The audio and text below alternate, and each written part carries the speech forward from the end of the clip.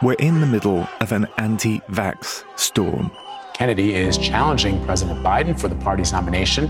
He's also an anti-vaccine activist.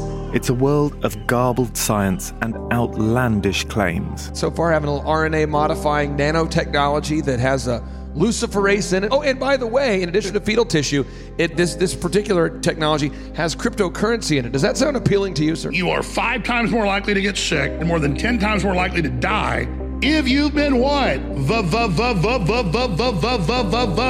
Vaccinated. Anti-vaxxers and their cause have reached the top of politics. In Florida, we reject the biomedical security state. Florida has defeated Fauciism.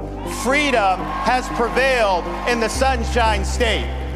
And the chant of health freedom is now a sort of battle cry. My God made me perfect. I am not born into an original sin that needs 72 vaccines. I stand with you.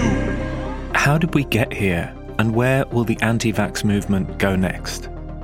I'm Alexi Mostras, the reporter who brought you Sweet Bobby and Hoaxed, and from Tortoise, this is Dr. Anti-Vax, a new series about the war against vaccines, a war involving ordinary mothers. Parents out there thinking that it's a good idea to vaccinate, those parents that I used to be, it is our job, it is our duty to warn them. Billionaire backers and celebrity activists. So I think they need to wake up and stop hurting our kids. And behind them all, one beguiling British doctor. He's so charming, his eyes look so compassionate. Once you tell him that, yes, you're right, I believe in you, then it becomes sort of like an army and a family at the same time.